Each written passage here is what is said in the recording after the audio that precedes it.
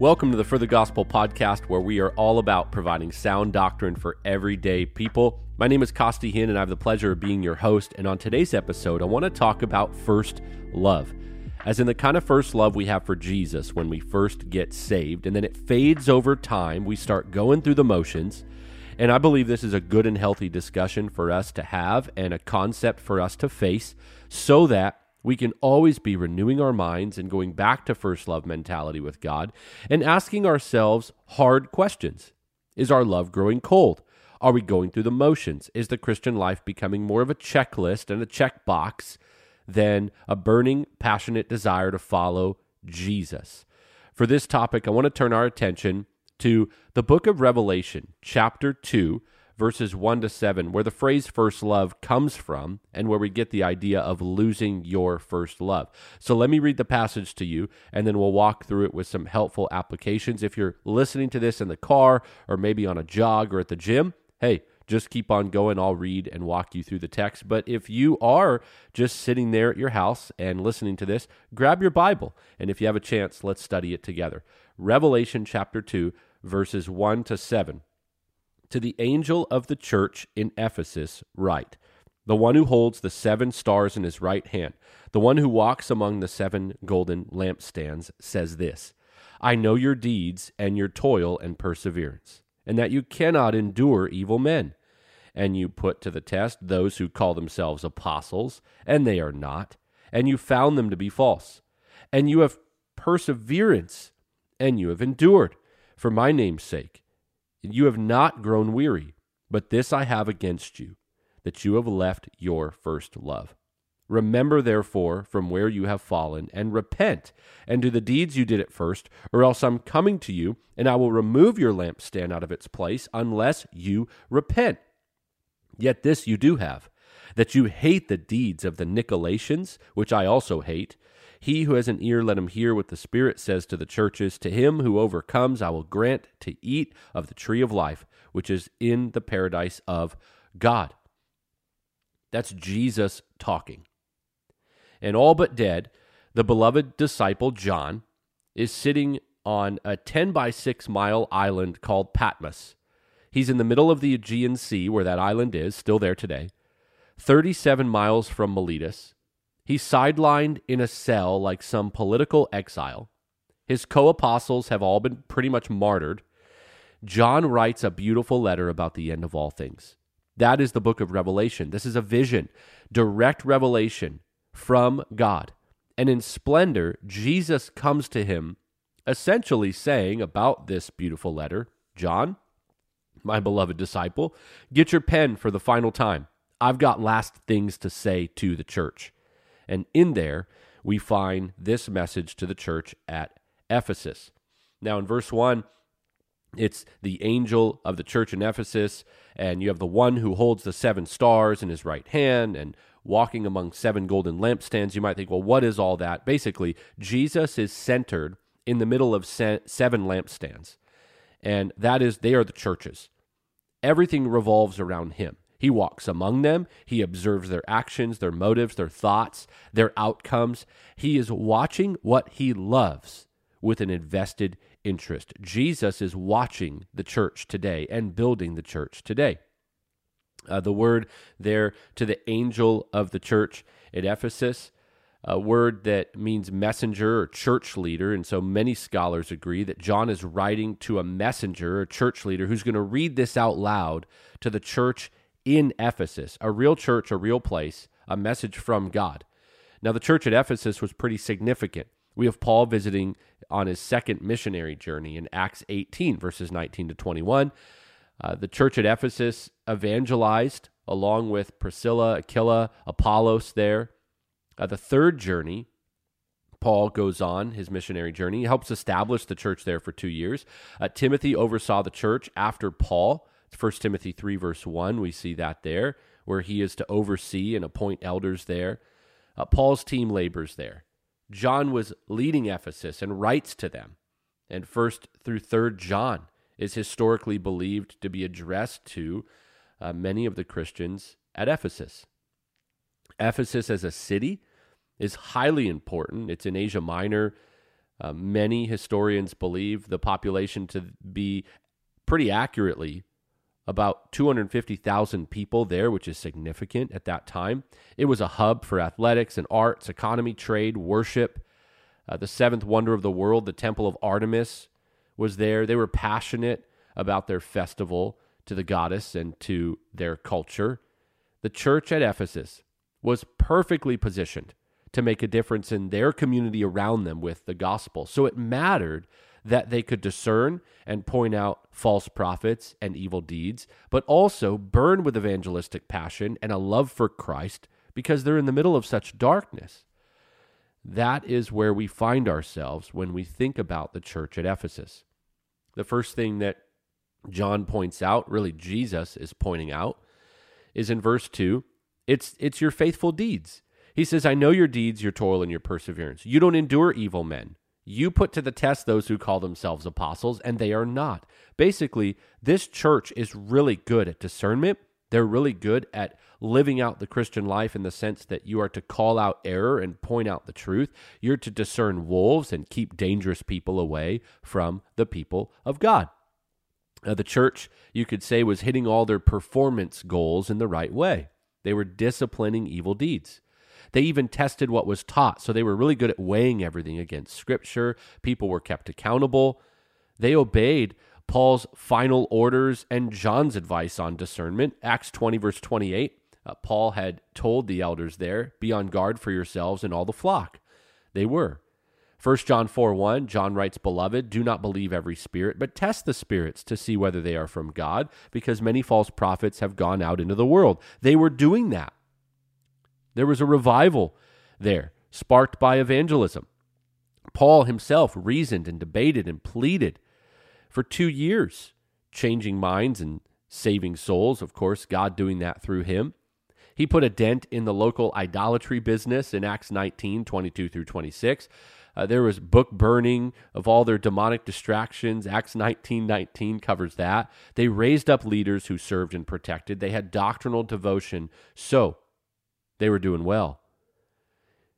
Jesus says, you have perseverance. You've endured for my name's sake, and you haven't grown weary. So they were patient. They didn't give up. They stayed the course while other people abandoned the faith. This is a job well done for the name of Jesus. And in verse 6, he also commends them because they hated the deeds of the Nicolaitans, which he also hates, God not taking lightly the deeds of these so-called Nicolaitans. So Ephesus excelled at standing up against false doctrines, but they also stood against false deeds. That's the idea here. There were people who were like Nico, the root word conquer, and Nicolaitans or laity. These are like lay people. A lot of scholars believe these were power mongers. They were people who were dominating and controlling the people. They were lording their church authority over people. They were saying things maybe like today, I'm more anointed. I'm the big shot here. This is my church. They were abusive, so-called spiritual leaders. And so a lampstand burning bright, Ephesus was a church contagious with a passion for Christ and reaching souls with the truth. They were protecting the people of God. They were strong on doctrine. So what was the issue? Well, they started that way. But second, outside of their faithful deeds, was their faded devotion. In verse 4, Jesus says, But I have this against you, that you left your first love. This is a divine indictment. Your agape devotion, your unconditional love and passion has turned from unconditional affection into routine religion. This is what Jesus is saying to them. You've gone from being like a church planter, passionate, you're going to save everybody in the city, to a church preventer. Your passion, your lampstand, your lights have gone out. Where is it? And so suddenly the one, Jesus, who sees into the hearts of his people, sees a heart condition.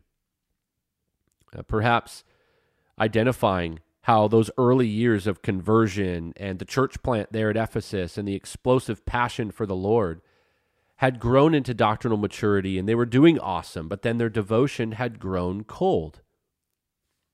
You who are listening, you remember the dating phase if you're married? Oh, you'd get a haircut. If you're a guy or a gal, you do your hair. You'd pick the right restaurant ahead of time. Some of you guys would get your car detailed. You'd spray cologne on everything. You'd make sure you brushed your teeth and you took a shower and you're looking all proper. You smell good. You look good. You're clean. You'd go to the gas station, make sure you had enough gas in the car. So when you pick her up, you got a full tank and you're able to drive to where you're going to go. You got the right playlist. Maybe you did a burnt CD if you're old like me, and you've got the right songs on there. And you think of all the heart emojis flying all over the place, and you're excited. You want to marry her, and you go all out to prepare yourself for this one. It's all the early dating phase, the courtship phase, or what many will call when you get married, the honeymoon phase. Then we get married. We get comfortable. And your passionate love leads to procreation, as it should. And you get babies. And then all of a sudden you got babies and you got a lot going on. And so, forget date night. And you just sort of focus on the kids. You're paying the bills. You go to church. You barely talk. You zone out on Netflix. And then, oops, was that our wedding anniversary yesterday? I don't know. Oh, I think it was. Like fading marital romance. Jesus, for Ephesus, had become a routine.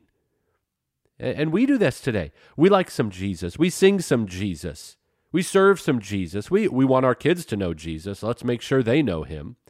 But what happened to all of that passion for Jesus, motivated by our time spent with Jesus? We forget why we do what we do. We stop pushing forward for more of the Lord, like our conversion days.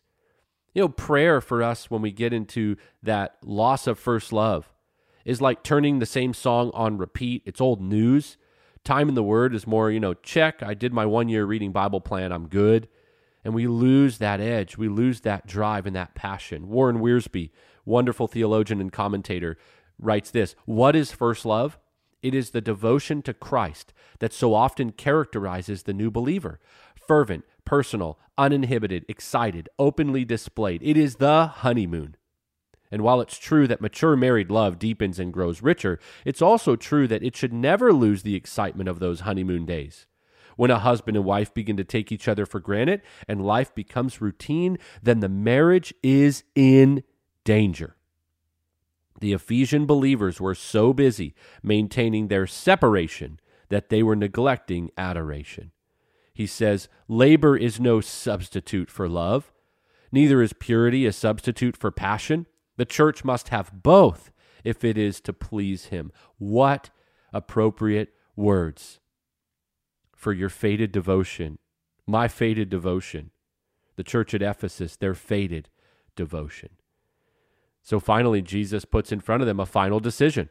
They got faithful deeds, they got faded devotion, and as gracious as ever, the Lord gives them a final decision. He calls them to make a clear decision. He says in verse 5, remember therefore. So because of all that, remember where you have fallen from. The original language here reads, the heights you have fallen from. Remember the times when nothing came between you and me. Remember the times where you couldn't stop talking about the Lord and you constantly wanted to spend time with the Lord in his word and in prayer. And he says there in verse 5, repent. Go back and do the deeds you did at first. The word repent, it means a total 180. Go back, do a U-turn. Those deeds, that toil and that labor, the derivative of this word, like a vine dresser, a farmer, a busybody. So you put all that together, and what is he saying? Go back and cultivate your love for me the way you used to. Go back, pull the weeds, trim the branches, clean it up, get focused. Remember the way that we used to spend time together. There is here a divine threat, or else. Jesus says, or else I am coming to you, and I will remove your lampstand out of its place, unless you repent. How gracious. He says it again, one more time, unless you repent, as if to remind them, this is the threat, but repent. Why do marriages fail? Because we make mistakes? No. They fail because we don't cultivate the love that allows us to overlook and forgive each other's mistakes when we repent, when we lay ourselves down before one another, when we love one another. Any marriage can survive any mistake if both individuals are humble, repentant, and forgiving before one another. How do you get those traits in your marriage? You got to cultivate love for one another. Well, the same thing with our devotion to Christ. Why does devotion to Christ fade? Because we stopped cultivating love for him. So he calls Ephesus, go back. Isn't it amazing? Within just a few decades, that's about the timeline here, the mighty Ephesus went from world-changing ministry to threats of removal from Jesus himself. Why? Because a church that loses its love loses its light. You and I are on planet Earth to be a light for Christ. You and I are not here for ourselves. And so it's not, oh, what did you do 10 years ago? Oh, what's that one time you gave money to poor orphans? Or, oh, remember that one time you used to serve? Oh, remember that one time you alluded to the gospel? No. It's not for them, quote. It's not for your kids. Oh, I send my kids to Awana. I send my kids to VBS every summer. I send them to places where people give them the Bible. I'm a good parent. No, it's your burning love for Jesus, you filling up on him and then overflowing to others, your family, the body of Christ around you, your neighbors, your community. Ephesus forgot. It's not just about doctrine and defending against wolves. I think that's humbling and sobering for all of us. It's not just about discernment, although you never can be or should be without that. It's not just a passive defense against threats. It's a proactive movement forward, taking back ground, sharing the gospel, pressing into new territory, if you will, spiritually speaking, because we are filled with the Spirit. We are passionate about Jesus. We're not just trying to protect the church from evil. We're trying to save the lost through Christ. Jesus says, he who has an ear, let him hear what the Spirit says to the churches in verse 7. To him who overcomes, I'll grant to eat the tree of life, which is in the paradise of God. Do you have ears? Do I have ears? Yes. So this passage speaks to everyone. Ephesus serves as an example to us today of God's warning, but also God's grace. If you're a believer, you're an overcomer. If you open up your spiritual wallet, so to speak, you check that ID, you're his. And so the call here is, if you're his, love him like it. And go back to first love. So how do you know if you're a first love kind of person right now? Let me give you 4 marks to close out this episode. First, number 1, first love people are marked by a contagious passion for Jesus. I remember at a membership breakfast once with new members at our church in California, I was illustrating about the way, a restaurant served their pizza. I was talking about pizza dough briefly, just in some of the small talk before the membership class, sharing my excitement about a restaurant. And I had never been to the restaurant before. I had researched it. I had planned to go. And so based on the reviews, I was sharing, I saw this restaurant and heard about this and heard about that, apparently this. Well, a few weeks later, before I had even been to the restaurant yet, 8 people, I remember counting, had told me they went. Really funny illustration, but a sobering example and lesson. A pizza joint, a little bit of excitement, sent people to it just based on what I was saying, according to research and reviews on Yelp. Well, when's the last time my excitement over Jesus spilled over into somebody else's cup and sent them running to him? How does an example like that stir up my desire to be a witness for Christ? Sure, go ahead and share good tips about good food, but how much more if we share our excitement over the good news will it press into people's minds and into their hearts and push them, or maybe an existing Christian who is stirred up by your love for the Lord, and suddenly they want to read, they want to pray, and they remember where they have fallen from. Next, first love people are marked by a confessional life of repentance. If you have a credit card, it should cause you some anxiety when you don't pay it off. And when the list gets long and we've got a lot of charges that we haven't paid off, we are not maintaining good credit habits. Well, this is the idea of keeping short accounts. A helpful illustration when we think of our marriages, our church, and our relationship with God. That we confess sin. We don't let the account grow long. We're not indifferent towards the, quote, charges that are racking up, just sinning and not ever really talking to the Lord about it or going, his grace covers, whatever. No. First love passion is set ablaze when you confess quickly, when you squash offenses, when you keep communication channels open with God and ongoing. God loves relationship with his people, and repentance will rekindle first love. So are you fading in your first love? Check your life, check your heart, check your prayer life, and check your confession. Are there things you are holding on to and you are sinning repeatedly about or in or with, and you're not taking those things to the Lord and getting honest with him about it? Rekindle first love and repent. Third, first love people are marked by a commission focus for souls. Ephesus in its church plant mentality was world-changing. Why? Because they were innovative, because they were this, that, the other? No, because they were always just trying to save people. They see people as an opportunity to go from zero to hero, if you will, in discipleship. They're thinking, man, this person is sinful, they're lost, they're in idolatry. Let's preach Christ to them and watch him grow them. There is about 100% chance that if you're not kindling first love with Christ, you're probably not seeing others through the eyes of Christ. The more you love him, the more you know him, the more you know him, the more you become like him, and vice versa. The more that you get to know him, the more you love him. The more you love him, the more you want to be like him. It's an ecosystem in the relationship with Christ. Well, what's the result? Well, how can you not share Christ, his love, the gospel?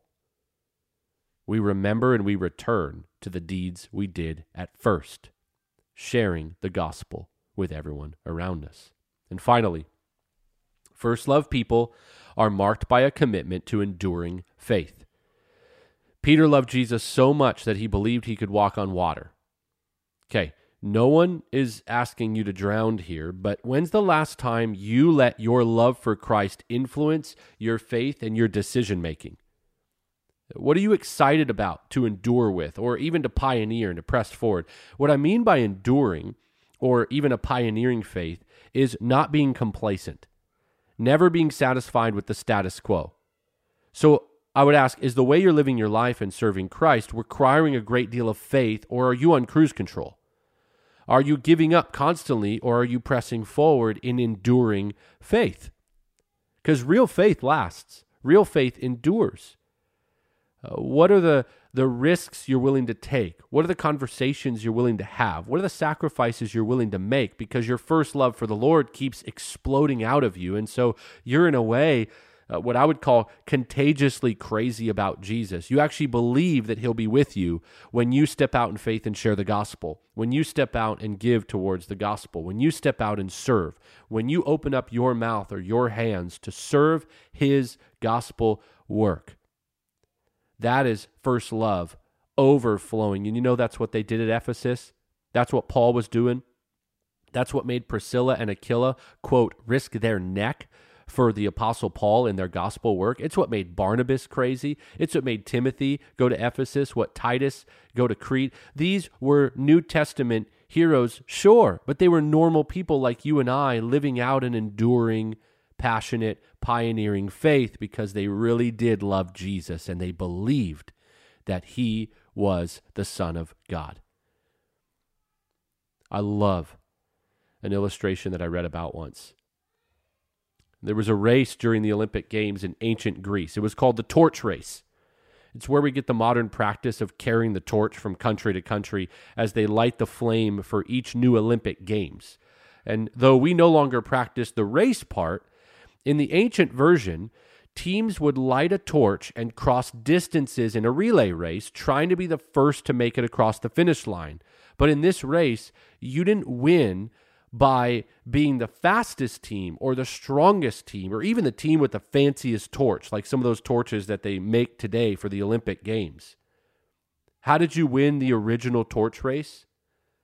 It was the team who crossed the finish line with their flame still lit. See, many's flame will go out. Many people's light will fade. Many people will start off like Ephesus, fade into a lackluster devotion to Christ, if no devotion at all, perhaps. Well, a passage like Revelation 2, 1 through 7 is the call to all of us. When it's all said and done, is your flame still lit? If it's fading, will you look to Christ, who will ignite it, your life burning ablaze once again, once more, for his glory? My prayer is that this episode will challenge you to ask those questions and face those questions, and perhaps even today or even right now, falling to your knees, bowing your head, and talking to the Lord about the account that has grown, your sin unconfessed, or your fading devotion. He can turn it around. So look to him for a rekindling of your first love. Thank you all for listening to the For the Gospel podcast and for your support. For free video teachings to learn from or share, you could subscribe to our YouTube channel or check out our new website where all of our resources are free and there in a really clean and creative and organized way. You could give generously to support our ministry work to keep putting out free resources at forthegospel.org. And you can check out more about our team. It's all there at our new website, www.forthegospel.org. For now, we'll see you on Instagram, TikTok, Facebook, and Twitter. And we will be back next Monday with another episode. For now, keep on living for the gospel.